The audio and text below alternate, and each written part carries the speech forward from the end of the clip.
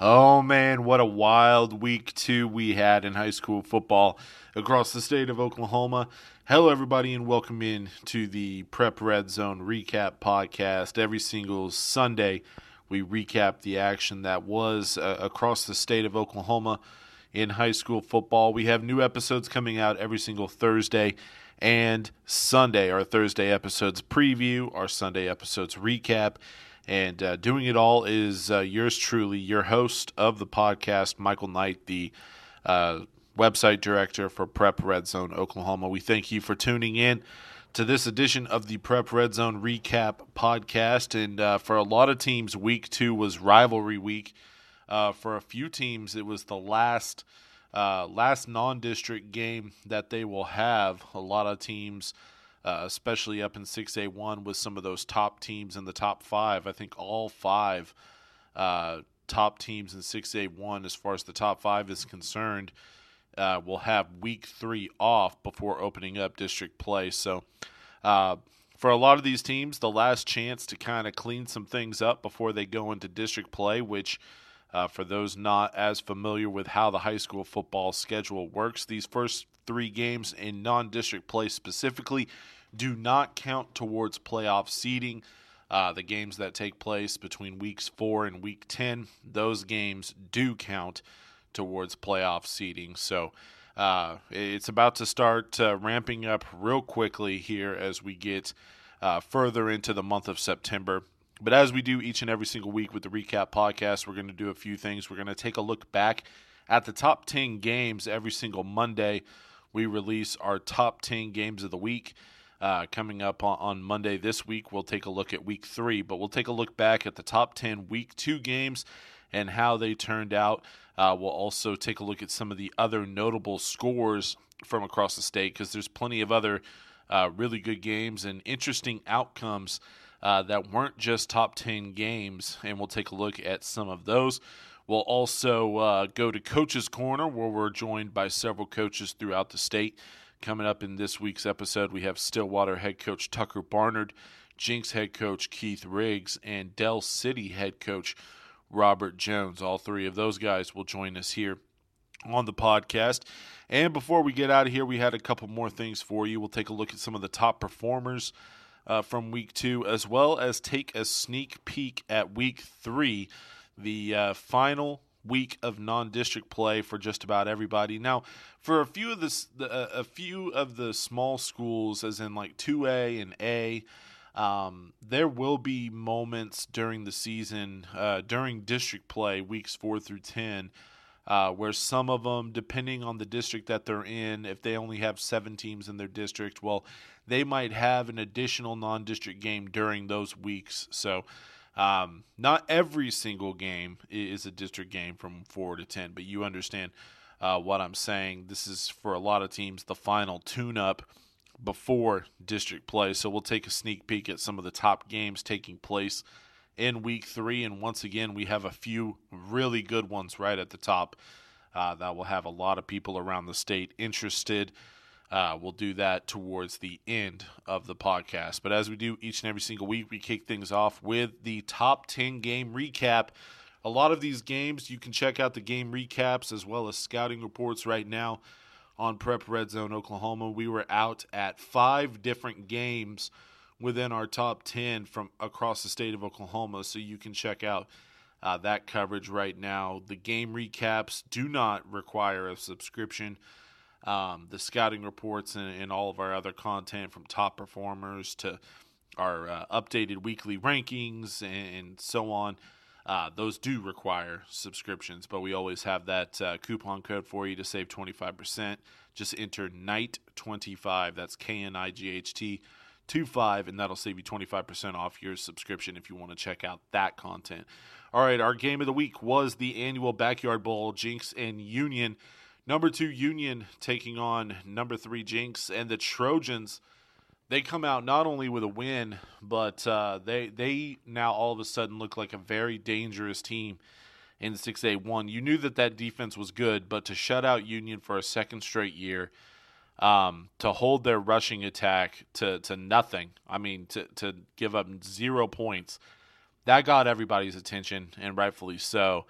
But another big headline coming out of that ball game was the emergence of their freshman, Shaker, the quarterback. And I'm not even going to try to do the last name right now. I'll figure it out throughout the week, how to say his last name. So going towards the rest of the season, we'll know how to do it. But look, all I'm going to call him is Shaker.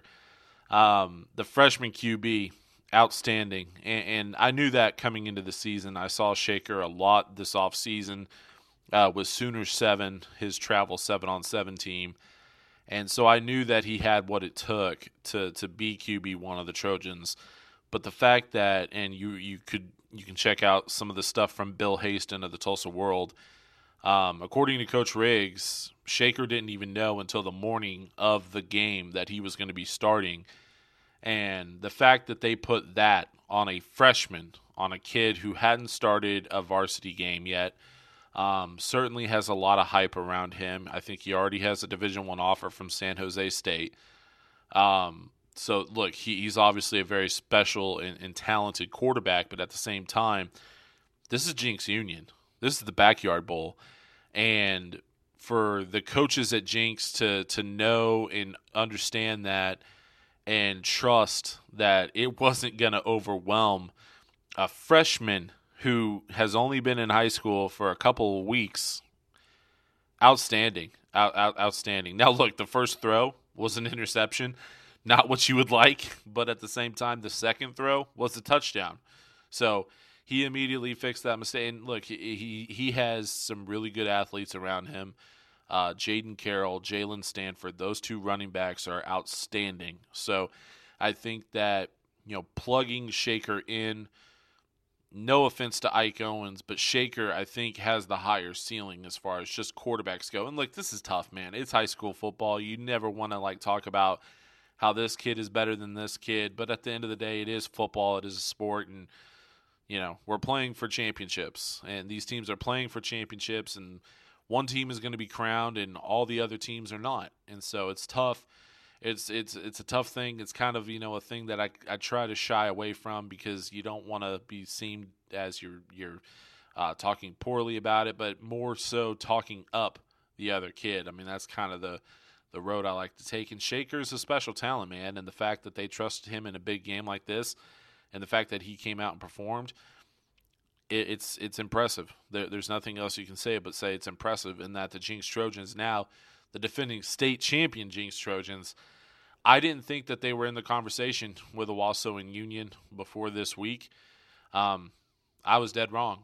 Obviously, not only are they in the conversation, but maybe the conversation should start with them. So, look, I think that, Owasso has looked fantastic. We'll get to them in a little bit. They had no problems this week. Jenks won't see them until the playoffs, and I know that those two are very familiar with each other after playing in the playoffs several years in a row now. But I don't think Union's going anywhere either. I think that this is a team that will, bounce back. And we always see that with this Backyard Bowl series, man. If you've been around here and witnessed as many Jenks Union games as I have in the last 20, 25 years, you know that the regular season meeting, it's fun to talk about, but at the end of the day, it doesn't mean anything. It's all about what happens in the playoffs. It's all about what happens in November and December, and there's been plenty of occasions where the team that wins the regular season meeting doesn't end up winning it all in the playoffs in November and December when, a state championship is on the line, a berth in the state championship is on the line. These two more than likely will see each other down the line eventually, and, who ends up coming out on top. I think you have to favor Jenks at this point, but will it surprise me if Union comes out on top? Absolutely not. All right, moving on to our number 2 game. It was arguably the most exciting game of the week, and it was a game that I was at personally, and I mentioned this, how, Jenks Union, Owasso Broken Arrow, those two games, rightfully so, they have a lot of hype around them, but I like that Stillwater Mustang game. I like that matchup, and man, did it pay off. Stillwater winning a classic 32-28. Mustang scored with a little under 4 minutes to go as they had first and goal from the 1 yard line. They had first and goal at the 1. And then a few plays later, a few penalties later, a few negative plays later, they had 4th and goal from the 22 and converted on a Tristan Russell touchdown pass to Andre Dollar. That was spectacular in itself. And then Stillwater responds. They had 4th down as well near midfield. They got it to they got it close to the midfield line, and they had 4th down. They needed 5. They got 60 on a Gage Gundy touchdown pass with 49 seconds left. Mustang would have an opportunity to tie it, or excuse me, to win it, as they were able to actually get into into Stillwater territory, but a Hail Mary as time expired was incomplete. So Stillwater getting a very exciting win over Mustang, 32-28. You can read more about that game right now on Prep Red Zone Oklahoma. Both of those teams, I thought, honestly, I think they're evenly matched. I don't knock Mustang for losing this game on the road.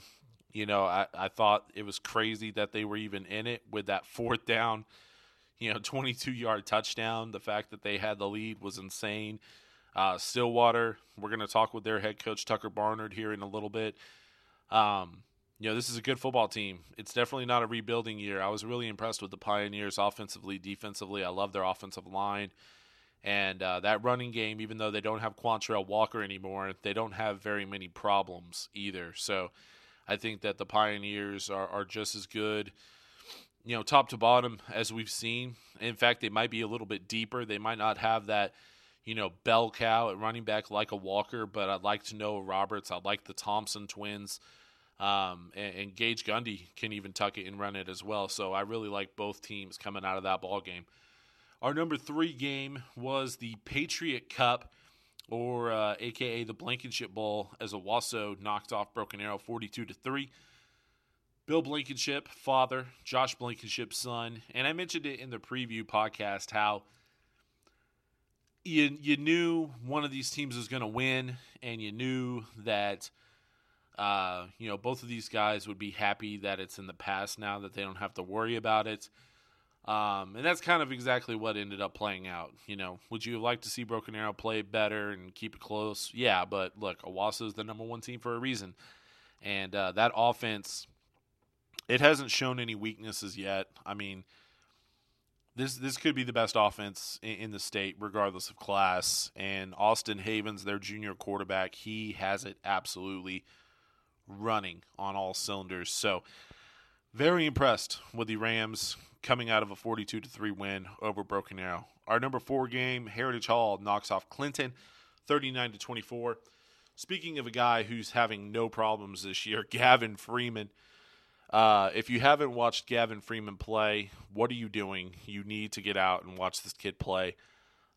He is outstanding. He is more than worth the price of admission.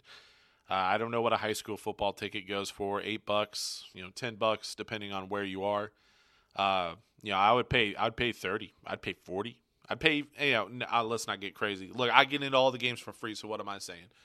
Gavin Freeman is an outstanding football player, and he was at it again in their win against Clinton. He touched the ball just a few times, and whenever he did, it was fireworks. I mean, he took a fumble back for a touchdown. He caught a touchdown. He is all over the field. He's making plays constantly. He's without a doubt one of the more dynamic players in the state of Oklahoma. And more importantly, Heritage Hall improves to 2-0 on the season with a big win over Clinton, 39-24. They wrap up non-district play this week against John Marshall. Our number 5 game, Lincoln Christian knocking off Vian 49-13. Right there in the conversation with Gavin Freeman for, best playmaker, most electric, whatever you want to call it, is Lincoln Christian quarterback Max.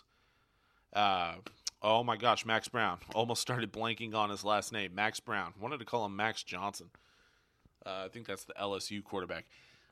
Max Brown for Lincoln Christian is putting up monster numbers so far this year, and he's doing it against really good competition.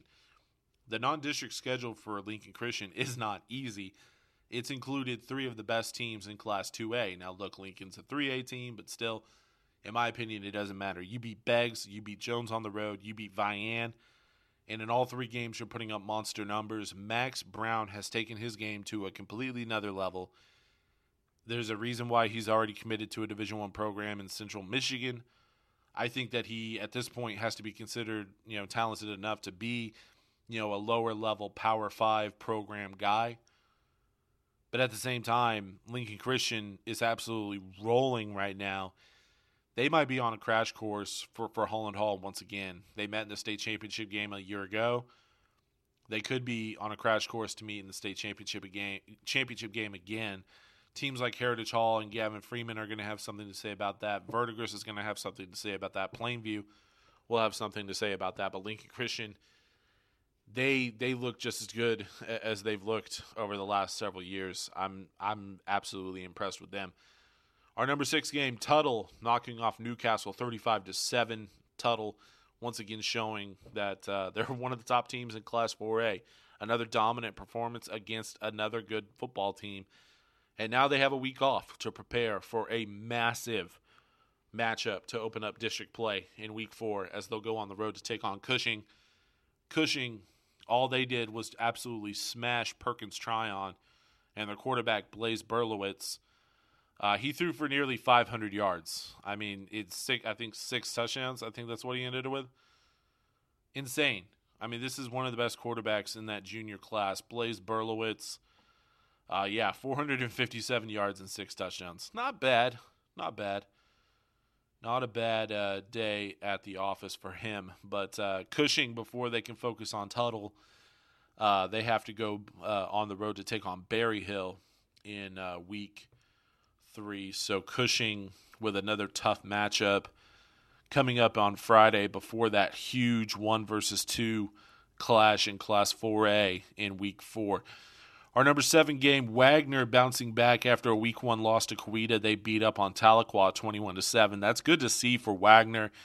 You knew that even though it might be not necessarily a rebuilding year, but a regrouping year, they weren't going to be as dominant as what we saw from them a year ago. They got absolutely housed by rival Coweta, but that's just, look, Coweta's really good. I think that you can look at the last 2 weeks and now know that Coweta is just a very good football team. They're 3-0 on the season with road wins over Bishop McGuinness and then against rival Wagner. So I think that you can, more so talk about how Coweta is good as far as that is concerned. Wagner, I don't believe they'll be tested this week. They have Sperry to wrap up non-district play. Our number 8 game, Del City, absolutely housed Carl Albert 52-20. That certainly surprised me, as I thought going in it was relatively evenly matched, but Del City made sure that was not the case very quickly.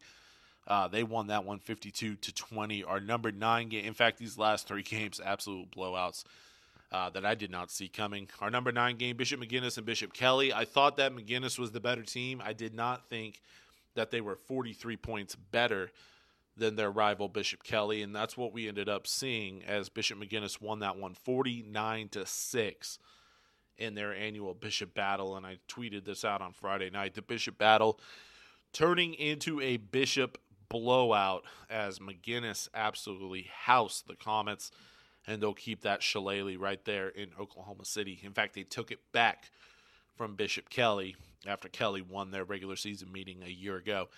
And then our final game, our number 10 game, another route, man, that I did not see coming. Marlowe just absolutely shelled Anadarko 58-6 in another outcome did not see coming whatsoever. Anadarko dropping out of the top 10 in Class 3A after that. Marlowe looking incredibly impressive in Class 2A. And it just goes to show, 2A, I keep saying it, and look, there's not too many times that I'm going to pat myself on the back, but, man, 2A is deep, and 2A is very talented. And that 2A playoff later on this year is going to be an absolute bloodbath throughout November. Whoever ends up making it to Wantland Stadium, navigating their way through that 2A playoff bracket, they're going to earn their way to Wantland Stadium. So Marlowe showing they're right there in that conversation as one of the best in 2A. They beat Anadarko 58-6. Before we get to Coach's Corner, let's go over some notable scores real quickly. Choctaw losing their first game of the year. They went down to Texas to take on Dallas Jesuit, and they lose 36-29. I'm going to be honest, I do not know anything about Dallas Jesuit, but if Choctaw loses to them, I'm assuming that they're a pretty good football team. Choctaw still one of the best teams in the 6A2. Don't take too much away from that game. They have, I believe, this week off before they open up district play in a huge one against Booker T. Washington. We'll learn more about that game, or we'll learn more about Choctaw in that game as opposed to this one. Lawton Mac, they are the city champs of Lawton after beating Lawton High 41-21. MacArthur jumping up into the Class 5A rankings after that win on Friday night. McAllister in a big rivalry game against Ada, they made it a bloodbath as well. They won it 42-14. No problems there. Woodward knocking off and upsetting Bethany. Bethany taking a dip in the 4A rankings. They're still ranked, but they dropped a couple of spots after the close loss to Woodward. Hilldale shutting out Shakota 45-0. Hilldale looking really good as they head into a tough stretch where they open up district play against a really good opponent in Poto. That's going to be another top 5 matchup in Class 4A. Plainview beating Cache 42-28. I told you, Plainview, I didn't care that they lost both of their first 2 games. This is still a really good team in Class 3A. And they knock off Cache, a team that beat El Reno back in week 0. So goes to show you what kind of team Cache is.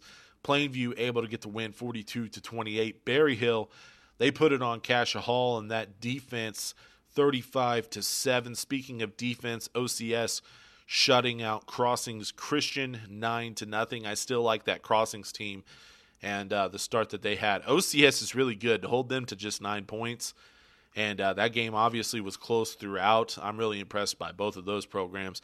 Cashin, they continue to roll after that week 0 loss to Rejoice. They beat Minco 48-6. And then Okemah, they beat up on Pawnee 40-30, and they jump into the Class A rankings. After that big win, they're off to an undefeated start as well. So there's a look at some of the other notable scores. Again, you can check out our updated team rankings right now on prepredzone.com/Oklahoma. Our updated rankings from 6A1 all the way down to Class A. The top 10 in each class, who did they beat, where were they ranked, what was their record, as well as who do they have up next on the schedule. You can check all of that out right now on prepredzone.com. If you don't have a subscription, use that coupon code KNIGHT25, that's KNIGHT 25, and that'll save you 25% off when you do subscribe. All right, it's time to go to Coach's Corner. Up first, we have Jinx head coach Keith Riggs following a huge Backyard Bowl win over their rival Union. 22-0 on the road, shutting out Union for a second consecutive year. And their head coach, Keith Riggs, joins us right now on the Prep Red Zone Week 2 Recap Podcast. And our first guest here on the Week 2 Recap Podcast from Prep Red Zone, Oklahoma, is Jinx head coach Keith Riggs after his Trojans went on the road in the Backyard Bowl and knocked off Union. Not only knocked them off, but shut them out for the second straight year. And, Coach, obviously, several headlines coming out of this game. The freshman, Shaker, making his first start, but I don't want to start there. I got to start on the defensive side of the ball, Coach. We'll definitely get to the QB, but the defense pitching another shutout against Union, and specifically this Union team where their running attack is so dangerous. You kept them off the scoreboard for a second straight year. That's a pretty special thing on that side of the ball. Well, thank you, Michael. Our defense has been playing really well this year. All 3 games, I think, they've played at a high level. A lot of returning starters, a lot of guys that have played in big games and know what they're all about. And it really is an accomplishment to keep a Union offense out of the end zone, because you just have to look at the first 2 games. They were playing at a really high level, running the ball really, really well, 2 outstanding running backs. And hats off to our defense and how well they played. Now let's get to the quarterback. Obviously, that was a big headline coming out of it. Shaker making his first start, and everybody knew coming into this fall, especially after watching the scrimmage, that he had some talent. There's no doubt about it, and obviously he was right there with Ike. But reading the story about making that decision on Thursday after practice, Shaker doesn't even know that he's going to start until the morning of the Backyard Bowl. Coach, it's the Backyard Bowl. It's Jenks Union, and it's a freshman at quarterback. I think, I mentioned it earlier on the podcast. I think it goes to show you how much faith and confidence that you guys have as a coaching staff in him to go ahead and pull the trigger on that, because for a lot of kids his age, they would fold at that moment. He didn't. He played incredibly well. Well, Shaker throughout the summer and fall has shown great composure, I think, and very, quiet confidence about him, very even-tempered, doesn't get too high or too low, and, it was a tough decision on when to tell him. Tough decision just to make, the change. Both great kids, both great competitors, both working very hard. But, Shaker, you saw what we have seen in practice. He even throwing the first pass, an interception, but he doesn't get rattled. He goes right back to work, and really had a solid game Friday night. Yeah, I mentioned that as well, where, he's making his first ever start. The first throw's a pick, and then what does he do? Well, the next one is a touchdown. Now, a lot of that had to do with the blocking. It was a screen pass, but at the same time, he's able to bounce right back. You mentioned how tough of a decision it was, and that's kind of something else that I talked about. At the end of the day, these are high school kids, and it's always tough when you have a moment, a situation like this come up, because as much as there's excitement around Shaker, and it's a great opportunity for him, at the same time, someone else is let down. It's a tough pill to swallow. I know that as a coaching staff, it was a difficult one to finally make. It was, and, like I said, two great kids, you don't want to see either one of them disappointed or put in that situation. And, we, as coaches, we get so close to them, it's really tough to break bad news to one of them, regardless of which one it is, and regardless to which position. The quarterback position is such a public, everybody sees it, it's talked about, it gets all the attention, it happens at other positions, equally difficult, regardless of the circumstances or position, to have to make a move like that. Yeah, and that's why, I granted, look, a lot of this job that I do, it's about, stories like this, but at the same time, I try to put an importance on taking a step back and saying, look, just talk about the positives with this kid, don't talk about the negatives, because at the end of the day, it's a tough thing. It absolutely is. And so definitely wanted your thoughts on that as well. Now, moving forward, Jenks 2-1, a big win over Union. You were able to rally against Bixby. That one fell short, but able still to show a lot in that game as well.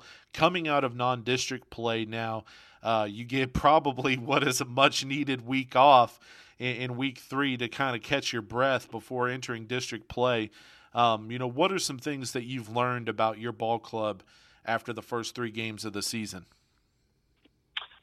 Well, I think I don't know you would say we learned it. We felt really good about our defense, and they have proven that is the case. They're playing at a really high level, and a lot of playmakers on the defensive side of the ball. No real, what I would say is just a weakness, pretty solid at every position. And so really pleased with where we're at there. Obviously, we're going to have to continue to grow and develop as the season goes on over there. Offensively, some new guys on the offensive line. I feel like after, 3 games, they have continued to steadily get better and better, which is exactly what you want from new players, new starters. And just, something we talked about a lot last week with our team is just being more consistent. Even in the first two games, we had a lot of really good plays, but we had some really bad plays as well. And just bringing up the level of consistency of our play across an entire game. And I felt like we made a lot of progress there in the Union game. We need to continue to grow in that area. I mentioned the week off coming up here in week 3. You're able to get healthy, for some to heal up some bruises, some nicks here and there. But at the same time, district play right around the corner. You'll open up with Enid, and then a big week 5 game on the road against Broken Arrow. In the next 2 weeks, Coach, what's something you want to see from your ball club other than improving that consistency, as you mentioned? What are some things that you want to see your team build off of, obviously, the win against Union, and then going into an off week before you guys open up the district slate, where the games start meaning a whole lot more because you start thinking about playoff seeding with each and every single win and loss in district play? Absolutely. Those district games are the really important ones. Coming into this week, no real big injuries, but a lot of dings, as you mentioned. You're just, when you play big games like this and 4 full quarters, you're a little beat up. So it's a chance to kind of get that back and a little recovery time. But I think for us, we've got a bunch of guys, returning starters, playing really well. But there's some young guys we have that we're really excited about, and this week and maybe the next, well, certainly this week, just continuing their development and starting to kind of work them into the rotation at their position, because we have several guys that are really close to that, and we want to continue to develop those guys and start getting them worked in. And, every one of those guys that can get into a game and help us is going to make us stronger as we move through district play. And we go from Keith Riggs and the Jinx Trojans to Stillwater knocking off Mustang in one of the more exciting games. You know what? Let's just drop that one of the more. Let's just throw that out. It was the most exciting game from week 2, and we're talking with their head coach, Tucker Barnard of the Stillwater Pioneers, next here on the Week 2 Recap Podcast from Prep Red Zone. And our next guest here on the Prep Red Zone Week 2 Recap Podcast is Stillwater head coach Tucker Barnard. Coach, I was there for that one on Friday with Mustang, and I was joking with you before the game. I know a lot of the state's attention was on Jinx Union or Owasso BA, but I told you, I was like, I like that Stillwater Mustang game. You joked with me and said you hoped it lived up. Man, did it. 32-28. I think it's pretty safe to say that one lived up to the billing. Oh yeah, it was a great football game.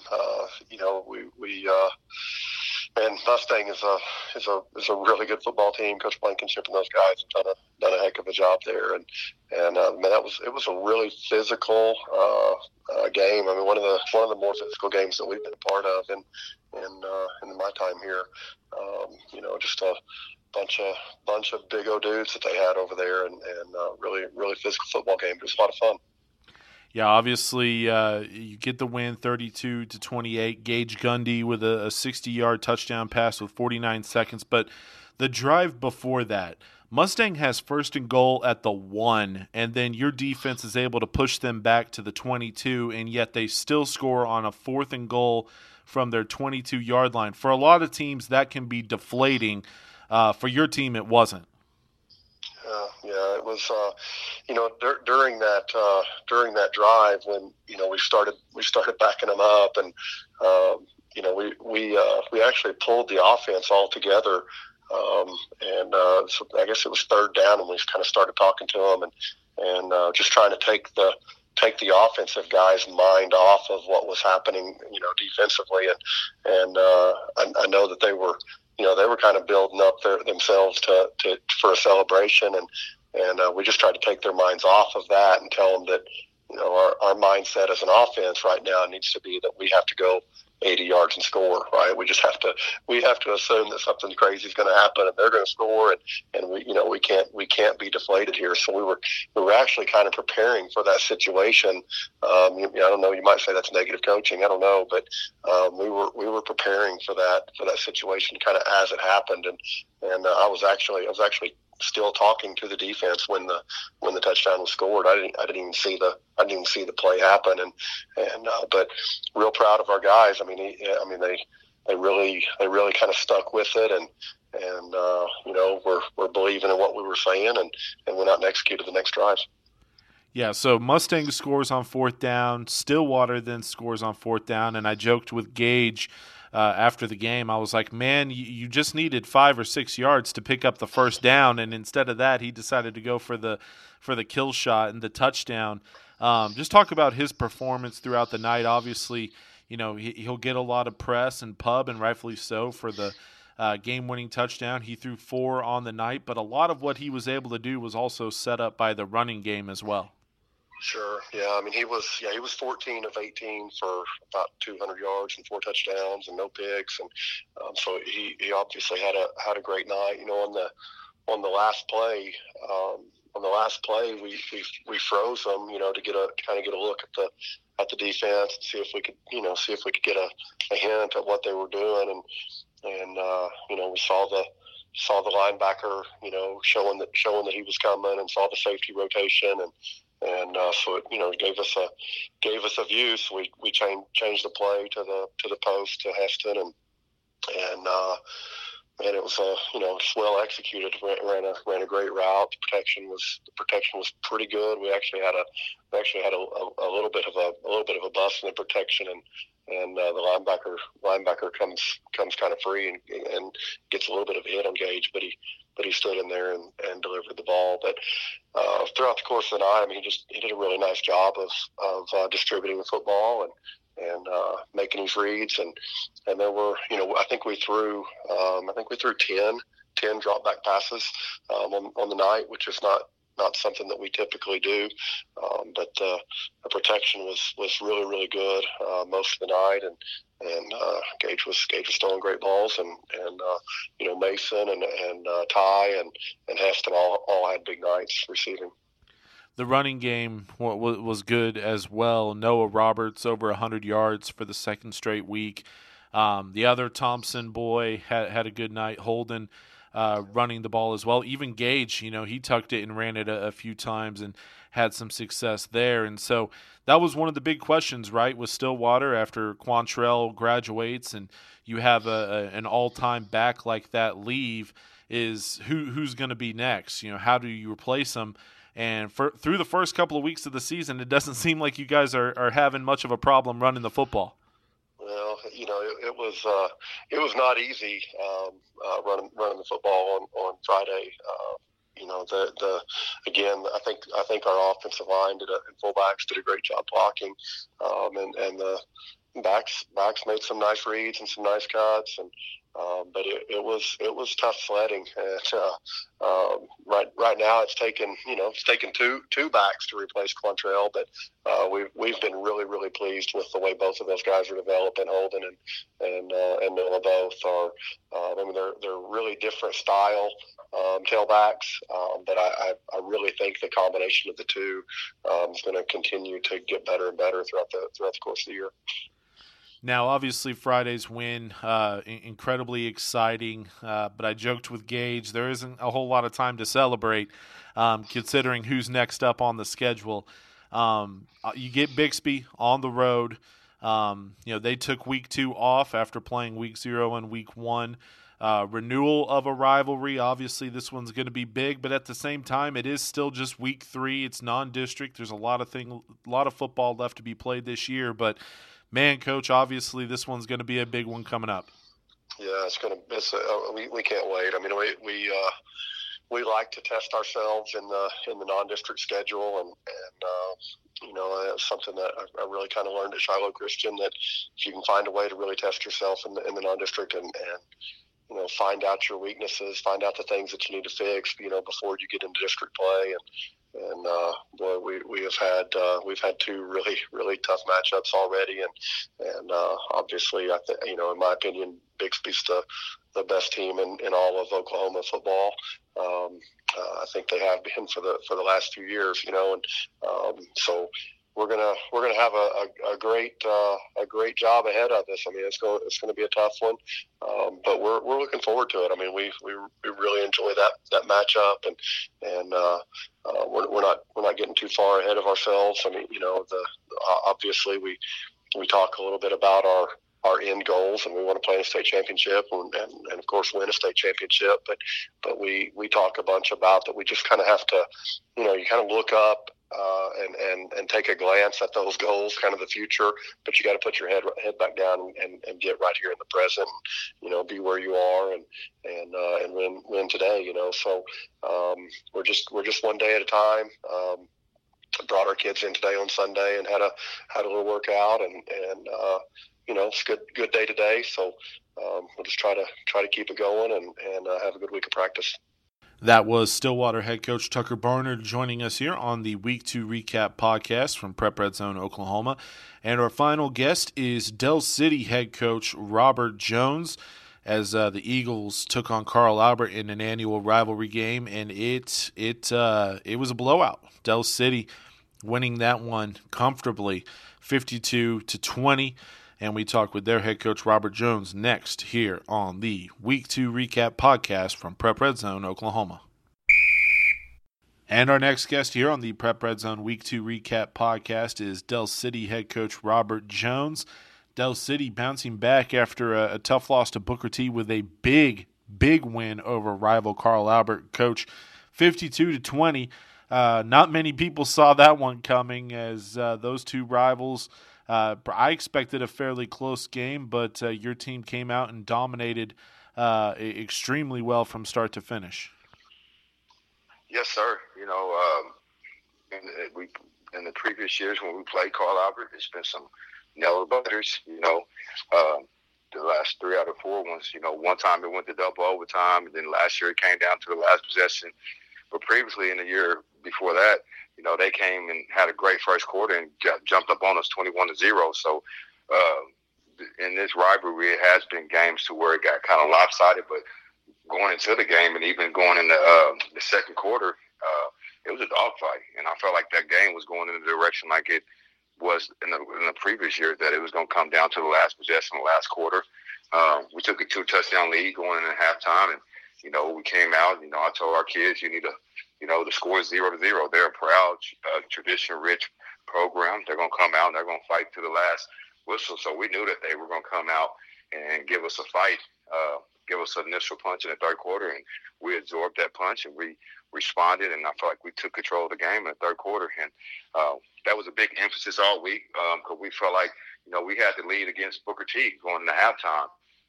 And they had a great third quarter, and we didn't respond. So we preached that all week, that when we get in the third quarter, we got to respond. We got to be able to play in the third quarter and fourth quarter like we did in the previous two. And it was good to see the team take that coaching and take that principle and be able to take it to the Carl Albert game.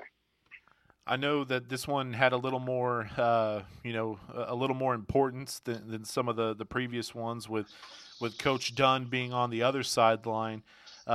We had him on last week and talked about, how, it was going to feel, it was going to feel a little different after, being with Del City for several years. I know it's a little easier coming out of it with a win, but it had to feel kind of strange going against your former coaching buddy with Coach Dunn at Carl Albert now. Yeah, it was a lot of different storylines that made it a surreal feeling. First of all, I went to high school there. I played football, won a couple state championships in football. I ran track and won a couple state championships in track. I still have a very close relationship with Gary Rose. I go and eat at his house every Wednesday.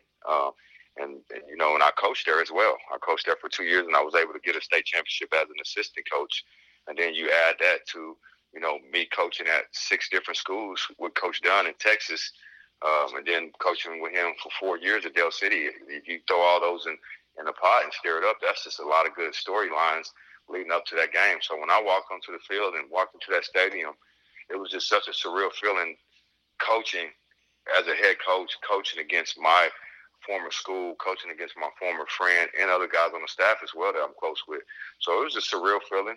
And it's kind of crazy because me and Coach Dunn have spoke about this moment for years. We always talked about how we would approach it if we coached against each other. We always kind of joked around about it, and for that to be able to come to life, it was a surreal feeling, So I was excited about it. Win or lose, I knew I wanted to be in those type of games. I knew that I wanted to coach against those type of programs, and I'm just thankful that I was able to do it against a good friend and do it against one of my former high school. Yeah, well, you're 1-0. You're 1-0 in the head-to-head department with Coach Dunn, and I know he already has next year's meeting circled on the calendar. So it's going to be an even. Look, it's always a good. Actually, we won't be playing. I was on the impression that we're dropping down to 5A, and Coach Dunn didn't. For whatever reason, he didn't want to play, and I respected that. Everybody has different philosophies.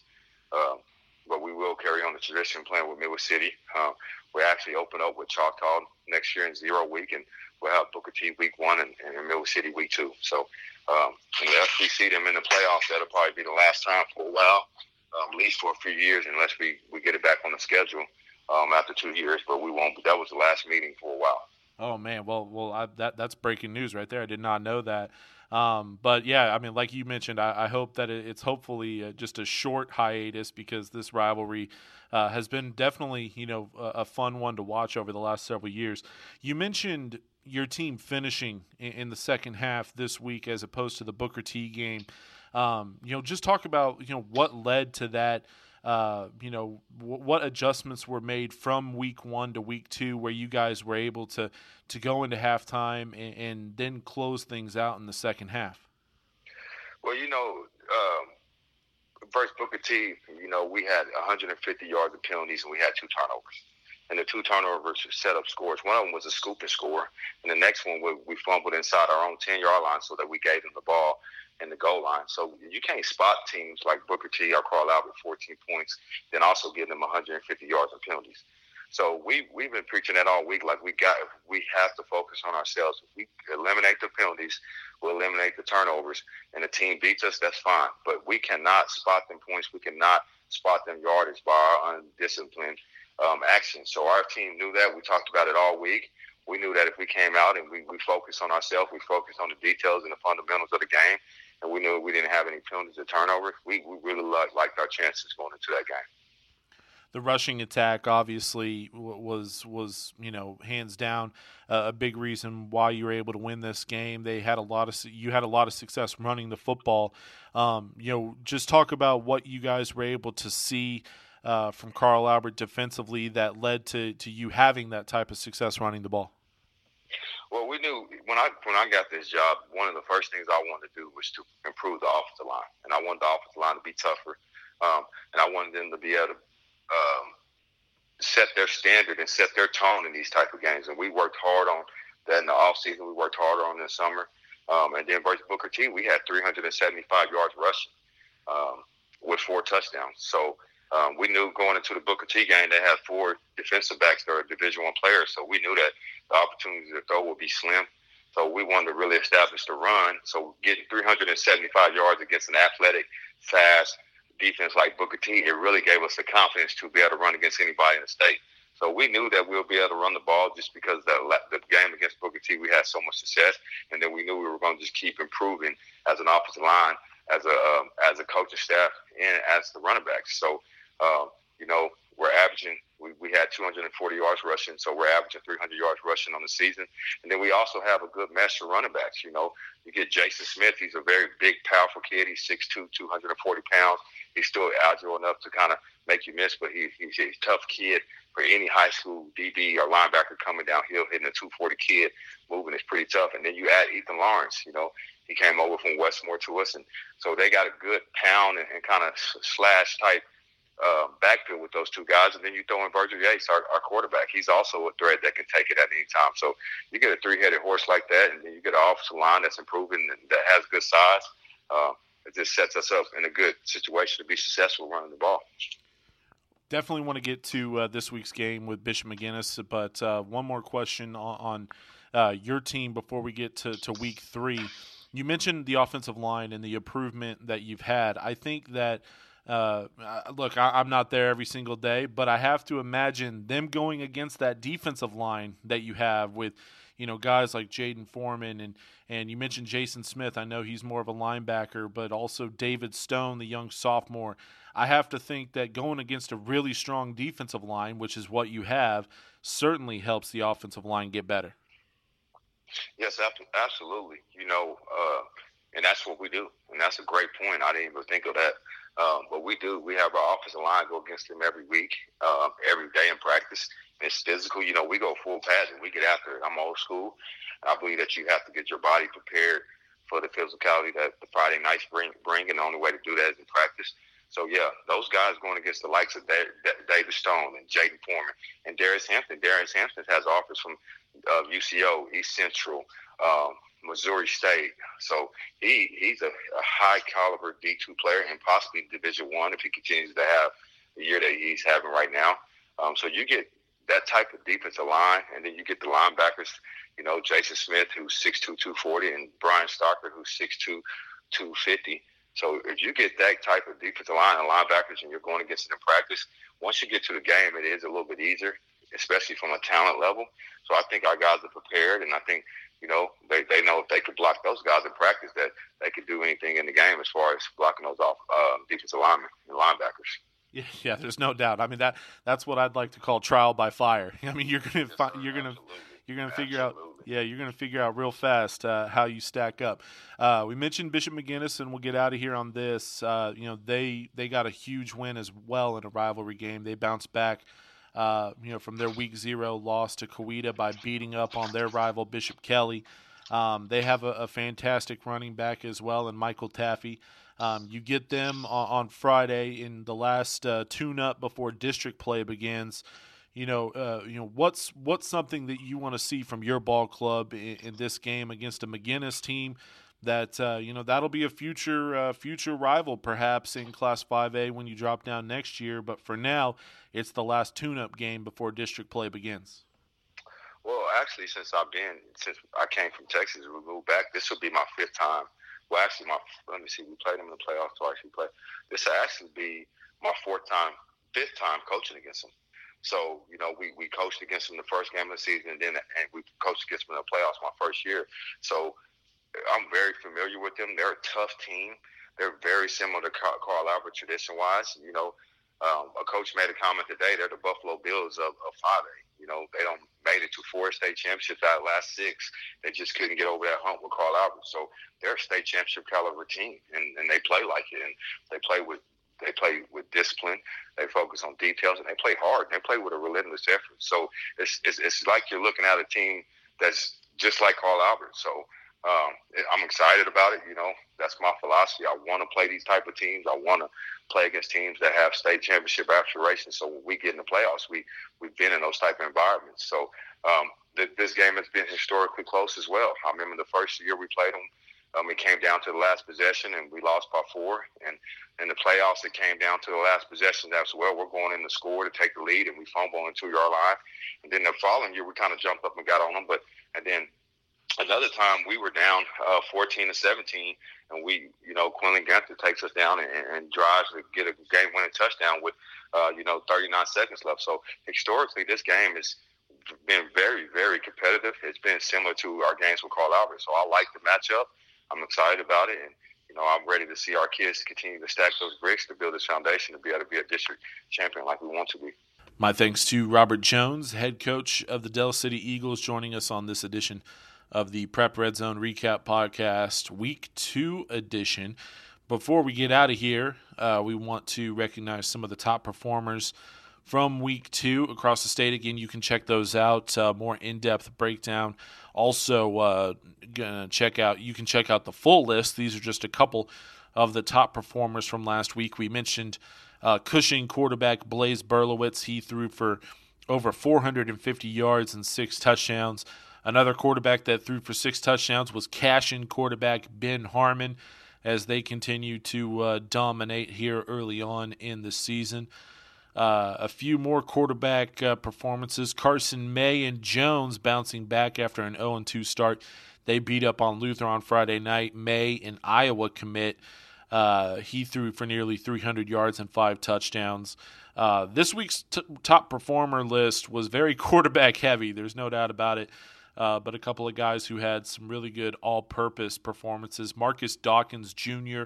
from Moore, a really good game in their win over Norman. Moore is off to a 3-0 start to the year, and Dawkins certainly plays a large part in that. He had nearly 300 yards of all-purpose yardage in their win over Norman, ran for over a $130, also had 3 catches for 70 yards, took the opening kick back for a touchdown. He had a good game. Michael Taffy from Bishop McGuinness, he scored 4 touchdowns four touchdowns in the first 8 touches. He runs the ball. He also is used as a receiver quite often for Bishop McGuinness. So obviously McGuinness blowing out Bishop Kelly. Michael Taffy, their junior running back, had a big night as well. Before we get out of here, we want to take a sneak peek at Week 3 and talk a little bit about some of the top matchups coming up. Again, you can check out the complete top 10 games every single Monday on Prep Red Zone Oklahoma. And we mentioned one of those big games already, talking with Stillwater head coach Tucker Barnard, as Stillwater will go on the road to take on Bixby. Bixby has won 38 consecutive games, and the Pioneers will try to end that streak. A couple of those 38 consecutive wins came against the Pioneers over the last 3 years, both of those coming in state championship games. So Stillwater certainly has had this one circled on their calendar for a while. Another game that I personally will be at and cannot wait for is number 1 versus number 1, champion versus champion. We had it a couple weeks ago with Bixby going on the road to take on Jinx, and we'll have it again this week, again in the Tulsa area, as defending 3A champion Holland Hall will travel across town, just a few miles, about a few miles north and west of their campus, to Metro Christian, the defending 2A state champions. So it's number 1 versus number 1, champion versus champion. I cannot wait for that game on Friday night. So that's more than likely going to be our game of the week. And honestly, it's 1A and 1B when you're talking about that one, and Bixby Stillwater. Both are going to be outstanding matchups. You also have Cushing at Berry Hill, Millwood at Clinton, Bishop McGuinness at Del City. That one's going to be good. Both teams bouncing back after losing their first games in big ways. So what's going to happen there? So just a brief look at some of the top games coming up in Week 3. Again, you can check out our complete top 10 games on Monday right here on Prep Red Zone Oklahoma. But that does it for this edition of the Prep Red Zone Recap Podcast, breaking down and looking back at all the action that happened in Week 2.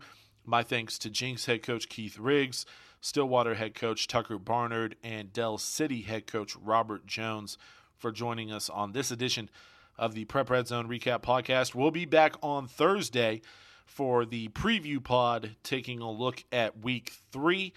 We want to remind you, if you haven't done so already, you can get all of our podcast content for free. Just hit subscribe on SoundCloud or Apple Podcasts. All you have to do is search for Prep Red Zone Oklahoma, and then you'll get all of our preview and recap podcasts sent directly to your phone, tablet, computer, wherever you listen to podcasts. Or if you just check us out on the web, we appreciate that as well. But until Thursday, we have plenty of content coming up on the web as well. We mentioned the top 10 games coming out on Monday. We'll have another practice report. We'll have another uncommitted spotlight. We'll have more content dropping daily on the website. So if you haven't subscribed already, as always, we have that coupon code. It'll save you 25%. Just enter NIGHT25. That's KNIGHT, the number 25.